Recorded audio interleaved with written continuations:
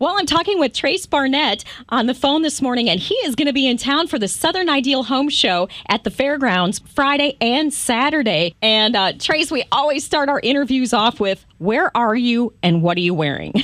I love that. I couldn't think of a better way to get to know someone. I am sitting on my back deck at the moment. I've been watering some plants, and I am in shorts, rubber boots, and a T-shirt because, it's just still so hot down here in Alabama. I live in rubber boots around here because, there's chickens and pigs and all kinds of things running around here. So. Well, and I saw on your website, you have the laziest dog in the South. I do, yeah. Murphy Brown, he takes the cake as laziest dog in all the South. He's also no relation to the 80s TV series, but he's also the official taste tester of the Bitter Socialite, too. So that probably is why he's so lazy. He's in a food coma. He's in a food coma. I love it. Now, speaking of your website, bittersocialite.com, is that correct? That is correct. So tell us a little bit about that. I moved up to East Hampton after I graduated from the University of Alabama, and I was in the event planning business. So we planned these really large-scale, really cool events, and I started the Bitter Socialite as a way to kind of showcase what we were working on. And, here's a $13,000 centerpiece because the budgets were really high at some of these events, and here's how you can do it at home for, $20. Using your own flowers, a little bit of elbow grease, some spray paint, and usually a thrift store find. So that's how the Bitter Socialite kind of came about, and it's all-encompassing as far as lifestyle, gardening, recipes, a little bit of everything. Well, and you have a new book out, too, Tracing Roots.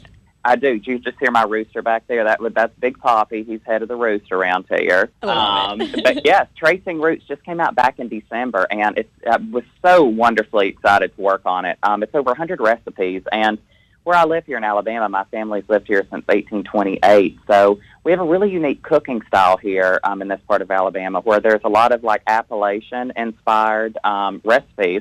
The style of cooking itself is Appalachian. So, it's really cool because I had this really great access to a lot of older recipes of which we modernized, over 100, like I said, and it's broke up into 7 growing seasons, so you can technically grow it all yourself or buy it fresh at the farmer's market. Then there's add-ins on beekeeping, raising chickens. My house is in there. I restored a barn when I moved back to Alabama. There's foraging, canning, drying, storing, a little bit of everything in there. We're celebrating our 200 years as a state. It's our bicentennial, and my book is endorsed by the Alabama Bicentennial Commission, and it's one of the 200 books to read and cook from to celebrate our state's 200th birthday. Awesome. Well, congrats on that. Thank you so much. So now you're going to be in town here in Raleigh for the Southern Ideal Home Show. What do we expect? Heard a little bit through the grapevine that you love flea market finds and thrift store finds too. But I'm always repurposing. I'm always thinking outside the box in terms of centerpieces when I'm entertaining or if I'm gardening.